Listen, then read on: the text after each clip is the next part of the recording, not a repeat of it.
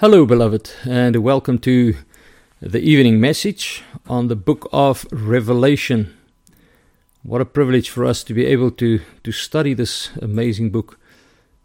God willing, we're going to finish off with chapter 6 in this message, because it's just amazing to read.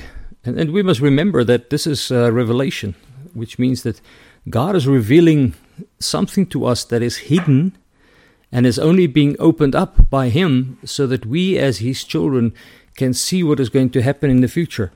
It is amazing. It's a privilege that we have to be able to read the book of Revelation and to understand that what we are reading is literature that is in the form, obviously, of apocalyptic literature, and it's also in the form of a vision, and it tells us more about Jesus Christ, but it also tells us about the victory of Christ at the end of the day. And not only the victory of Christ at the end of the day, but it tells us about what's going to happen on this earth. Things that surrounds the end of the earth, the end of the age, the time when Jesus Christ returns, and that time just prior to His return, called the tribulation period, or the great tribulation period that we read about in the Gospels. The Gospel of Matthew, Mark, and Luke speaks to us. John speaks to us about this time, this great tribulation time, this time of Jacob's trouble. Speaks about the day of the Lord that is prophesied in the Old Testament, and it comes into fruition here in the book of Revelation. So it's a privilege for us to be able to read these words and to know that it is telling us the future. It is telling us what is coming. Now, it's interesting that many people want to know the future. So what they do is they go, in the African context, they go to sangomas to find out what's wrong with them, if they have sicknesses or whatever, or they want to find out whether something will be prosperous for them or whatever. And sometimes they just want to know what's going to happen in the future in certain events. If I do these rituals or whatever, will I be prosperous? All that kind of thing. And people go to seances, so that they can hear from the spirits of the dead. And they go to people who can see the future or can speak to the dead, necromancy. These things are all the occult, and believers are not supposed to be involved in these things at all. But people want to know the future, and that's the way they get caught. I remember some years ago there was some program on the television. I think it was called Passing Over by John Edwards. And I'm not 100% sure about the name though, but and it was, he made contact with the people that was sitting in the audience. He was making contact with their loved ones, so-called, that passed away.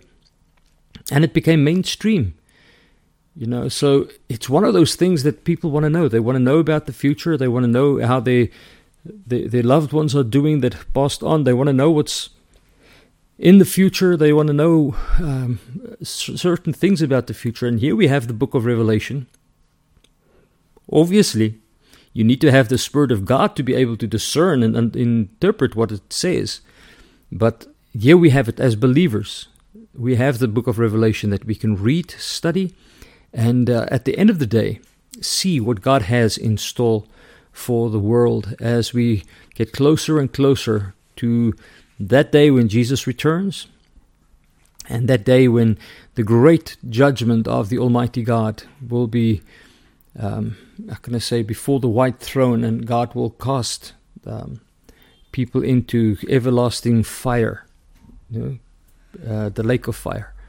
So these things are all in the book of Revelation. All we need to do is to be diligent to study it, to ask the Lord to give us insight into these things, and to continue to read it. So before we continue then, let's have a word of prayer. Heavenly Father, thank you so much for the book of Revelation. And thank you that we can ask you to please open it up for us so that we can understand what you are what you are telling us. And we are trying to interpret it. We are trying to understand what you want us to know. And Father, we pray, please, will you make it clear to us? Will you open up our hearts to receive, our minds to understand? and give us willing hands to move and to do, willing feet to do what you want us to do. Father, please, may your revelation be broken open to us so that we can see the truth and we can walk in accordance to the truth. Thank you for all of this in Jesus' precious name. Enable me as your servant to teach your people, I pray. In Jesus' name, amen. Now, beloved, we know that God's word is like food, nah? So what we do is we eat that food, but it's spiritual food. And as we eat the food, we are nourished from the inside. It's spiritual nourishment that we take in. So I hope that this will be spiritual nourishment for you as you venture with me into the last part of chapter 6. Now, Revelation chapter 6 verse 14 says the following. It says, "Then the sky receded as a scroll when it is rolled up, and every mountain and island was moved out of its place." Right, this is now verse 14. Remember verse 12 where that great earthquake came, and it will be so strong that mountains will be flattened out and they will actually be turned upside down and islands will disappear. That's how the magnitude of this earthquake is going to be so intense. You see, an earthquake of this kind of magnitude will immediately put up a huge cloud as well, like a screen of smoke, so that nothing could be visible in the heavens. I remember there was this earthquake, I can't remember where, and the wind blew the dust, that massive dust cloud. Was it over Europe, if I'm not mistaken? And there were areas where the sun actually, you couldn't see the sun anymore because of the denseness of this cloud. All right. So we need to understand, if there's this earthquake, the chances are that the sun will not be seen. And even at night when the moon shines, it can have a reddish color because of the things that are in the atmosphere, the dust and the particles that are in the air at that specific stage. Now we read in Isaiah chapter 43 verse 4 where we see a similar picture as the picture that we see here in Revelation chapter 6. And this is what it says. It says, "All the host of heaven shall be dissolved, and the heavens shall be rolled together as a scroll, and all their hosts will fall down, and as the leaf falls from the vine, and as a falling fig from the fig tree." Yeah, this is so beautiful. Just these images that we can see in the book of Revelation and in other parts of Scripture as well, like this in Isaiah chapter 34. Now, whatever this is referring to, we can see it is of great magnitude. It's a massive thing. Now, beloved, be reminded that the book of Revelation is not written in a chronological order. That's not the way that the people in those days would read something. It would rather be read in a different way. It's not just chronological, but it could be circular. Things that happen at the same time, but it's written as if it is chronological. So it's placed one behind the other, but it's actually supposed to be stacked on top of each other.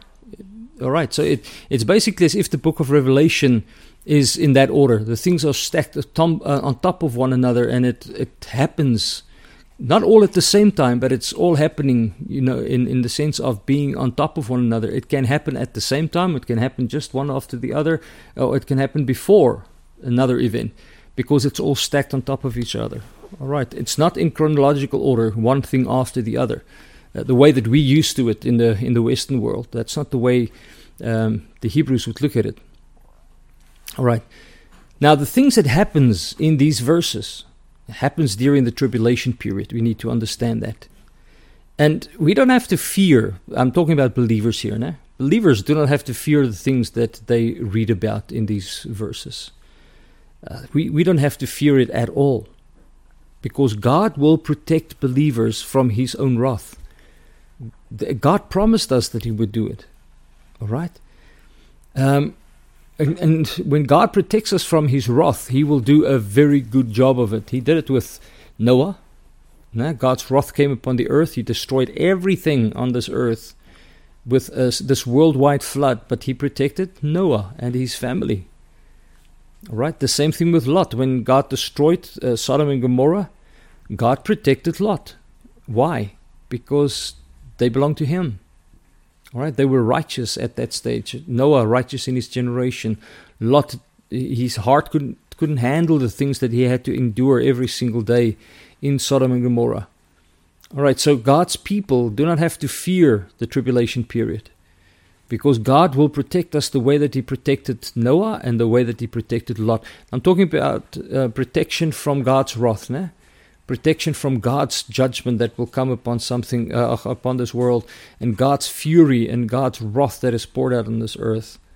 God will protect us from his wrath that is going to be poured out during the tribulation period. And especially the Great Tribulation, the 3.5 last years before Jesus returns. Now, what we should do is, as believers, we should look up and we should rejoice. Right? At the beginning of any of these things, if we see it, if we hear about it, if we read about it, because our redemption is drawing closer and closer all the time. And we read about it in the book of Luke, Luke chapter 21, verse 28. All right, so let's go to Revelation 6, verse 15. And it says, "And the kings of the earth, the great men, the rich men, the commanders, the mighty men, every slave and every free man, hid themselves in the caves and in the rocks of the mountains." Beloved, it sounds like this is a time that not even your gold and your silver will be able to save you from the wrath of God.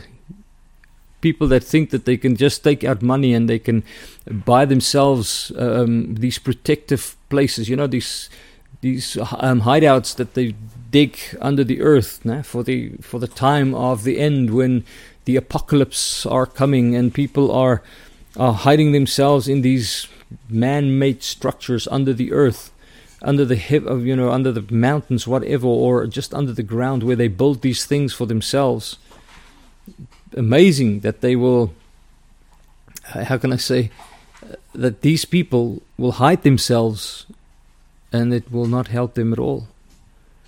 You see, hiding in caves and in rocks will be of no use, because these openings in the mountains and in the rocks and whatever will actually be closed up by this earthquake.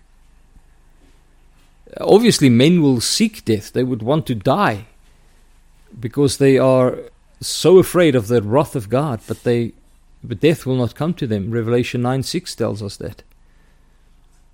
Now, just notice who will be affected. Those who will be affected is called the kings of the earth, which means the leaders of the earth. Those who are like King Charles that was just inaugurated. Those kings of the earth, those are in authority of the earth. But also the great men, the rich men, the commanders, which means it includes the military.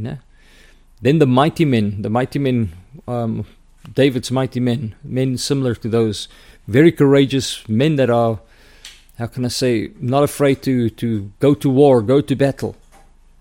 All right, but he says also every slave and every freeman, which means everybody on the face of this planet that is not saved will be subjected to what is going to happen on this earth.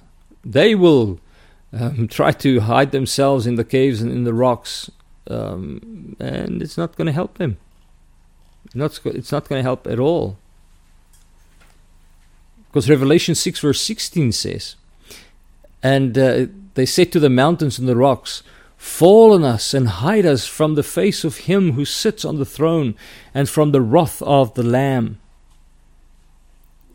It seems as if the people of the earth realizes that these supernatural events that was taking place at that specific stage, that it was coming from the hand of God. These were not natural things. These were not things that they kind of orchestrated. We know that governments can manipulate the weather, and they can do all kinds of weird stuff with technology that they've got available today. Instead of using it for the right thing, so use it to give power to countries and so on. And they just misuse it, abuse it for their own purposes. But anyway, it seems as if the people of the earth will realize that these things, these supernatural events that are taking place, that it's coming from the hand of God. And the people will say to the mountains, now where they are taking cover, because they think that's where they're going to be able to hide away from God. They think they can hide away from Christ. Remember, Jesus is no longer the Lamb. Even though it says in the text, it says where they say, fall on us and hide us from the face of him who sits on the throne and from the wrath of the Lamb. And the Lamb is Jesus Christ. They know that Jesus Christ's wrath is going to come down upon this earth. All right, so it's as if there's a realization by the people that this is actually happening now. All right, so they will say that the mountains must fall on them. All right. It says, fall on us and hide us from the face of him who sits on the throne. It's as if they will realize who Jesus actually is. He's not the little Jesus, meek and mild. I can't remember how it goes, this thing, but this is not Jesus, little meek and mild. This is not lovely little Jesus. That's not the Jesus now. It's too late. They've rejected him. He is now the judge. He is the Almighty who is going to judge this world in righteousness. It is the wrath of the Lamb that's going to come upon the face of this earth for everyone who did not believe on him. He is going to pour out his wrath upon them. So they're going to realize who Jesus is, but it's too late. They already rejected him. And when it's too late, they realize the terrible mistake that they've made because they rejected Christ. And then especially the fact that he was the perfect Lamb of God, the perfect sacrifice, and they've rejected him. So there's no way for them to be able to be saved anymore. So they want to die because they don't want to face Jesus. They don't want to hear that they are going to face eternity in hell. All right, and then they will realize as well, obviously, that Jesus is actually the one that's on the throne. So what a terrible awakening by people who have been blinded by the God of this world. It is so sad. And not only have they been blinded, because we read in Scripture that God is going to give them over to a debauched mind, to a deluded mind, to a depraved mind. So the people are actually enabled to please God in their thinking. They can't, because God has given them over to all these sinful things that they were doing. So what John sees here, in a sense, we can say, yeah, it's a vision. But in fact, it sounds more like a nightmare. This is terrible. Very, very bad. You see, and remember, it's important that the things that we see is not necessarily in like a consecutive order. That's not how it plays off. Now let's get to verse 17. It says, "For the great day of his wrath has come, and who is able to stand?" Now this is the wrath of the Lamb. Now the question that is asked, who is able to stand? And the answer is very, very easy. No one. No one is able to stand before him. Those who are in Christ, obviously, they are not going to be there. They're not going to be in the sense of standing before Christ, kind of trying to fight the wrath of God. No, that's not what's going to happen. Beloved, we need to make sure that we are truly in Christ. That's extremely important for us to do. We need to be in Christ. It's only those who are in Christ who are safe. Saved, obviously, for eternal life, by Christ, but also safe from the wrath of God. Only those who are in Christ. How do we get in Christ? through repentance and faith in Christ Jesus alone, which means I need to be reborn. I need to have the rebirth. I need to be regenerated by the Spirit of God through faith in Jesus Christ, which He gives as a gift. All right, and Jesus Christ must be the Lord of our lives. How do I get in Christ? I repent of my sin, acknowledge that I'm a sinner, lost without Christ, and then I acknowledge that Jesus Christ is the only one who can save me. All right, so there's a sure repentance, and then I believe that He's the one who will get me into heaven, and I believe that He completed everything necessary for me to have eternal life. And then I submit to Him. Yeah, that's the sanctification part, where my life is changed constantly into the image and likeness of Christ. Now, beloved, as a result of these first 6 seal judgments, basically, many unbelievers will want to die. And they would want to hide themselves from God, but they will be unable to do so. But they want to, but they can't. And that day is described in Joel as the great day of His wrath, is the day of the Lord, the predicted time of God's judgment of the earth and its inhabitants. And that's clearly, you can see it in Joel chapter 1 verse 15, Joel chapter 2 verse 1 and verse 11 and verse 31, where it speaks about the day of the Lord, the great day of God's wrath, or the great day of God's judgment. These are all the same thing. And in the tribulation period, the great tribulation is when the wrath of Christ, the Lamb, which is also the wrath of God, there's no difference between it, but that's when it will be poured out on this earth. And whoa, who will be able to stand? No one. No one. No one. Right, so the day of wrath can be contrasted with the day of grace. The day of grace, where God pours out His grace on a people, and those people get saved because they repent of their sin and they place their trust and faith in Jesus Christ. The day of wrath is a day of judgment on those who rejected Christ, rejected salvation, rejected God, rejected everything about Him. So it's a day of judgment.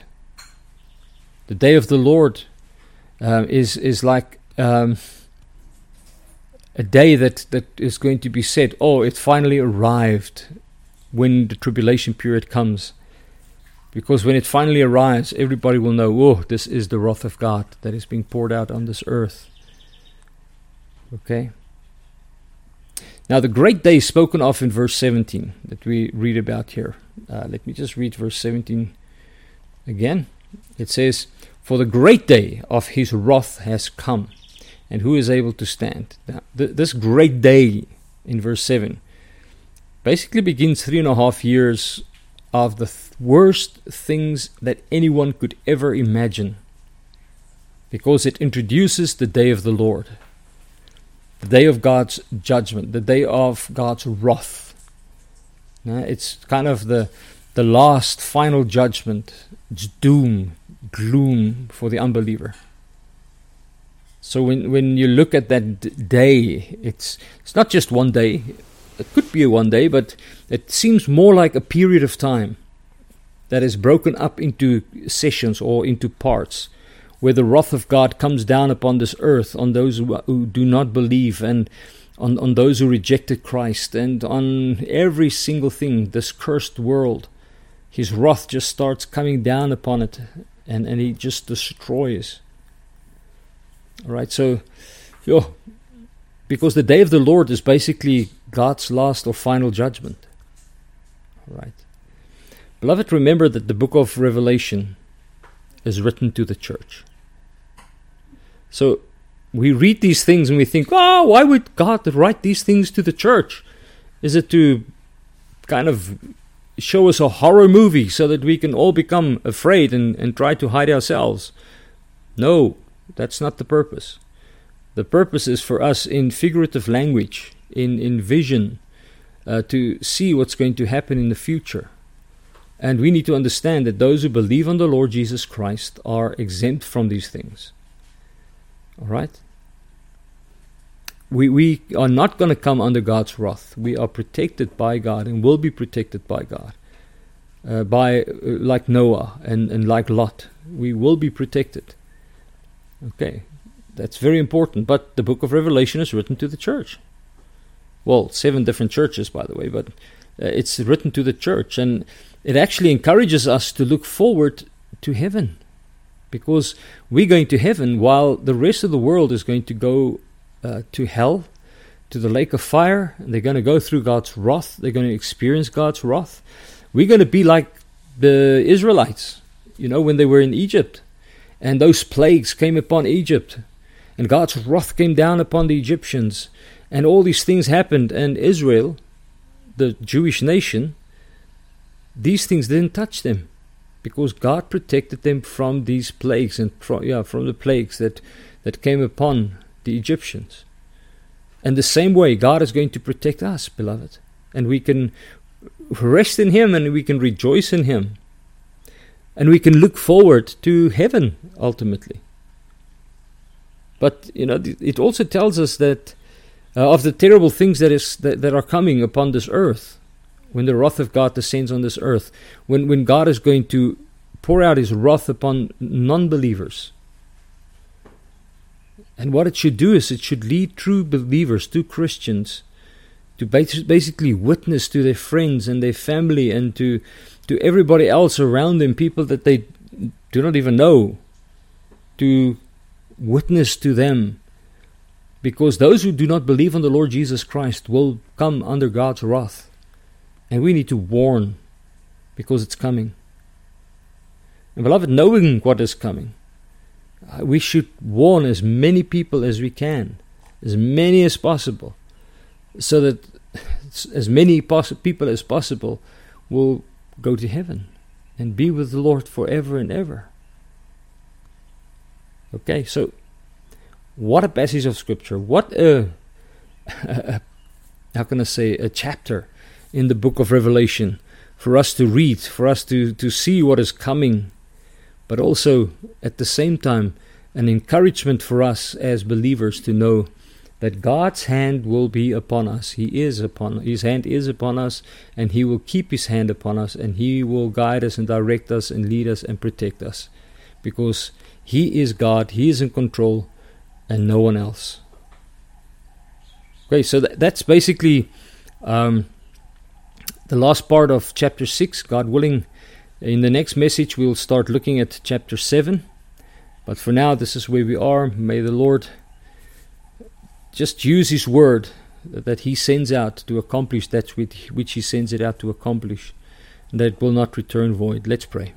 Heavenly Father, thank You so much for the book of Revelation, and thank You for the revelation that we've just received again of what is happening or going to happen on this earth, what will happen as well as the Lord Jesus Christ returns and the wrath of God is poured out. Thank You that we can hide ourselves in You because we are safe with You. Thank You that we can share that which is important with others, so that others may also come to the knowledge of the truth, be set free, and at the end of the day live for You, eyes focused on You, to Your glory and to Your honor alone. Thank You, Father, for this privilege again. May Your name be glorified in and through our lives, in Jesus' name. Beloved, thank you very much for listening. May the Lord bless you and keep you. May His face shine upon you, and may He give you His peace. God willing, until next time, bye-bye.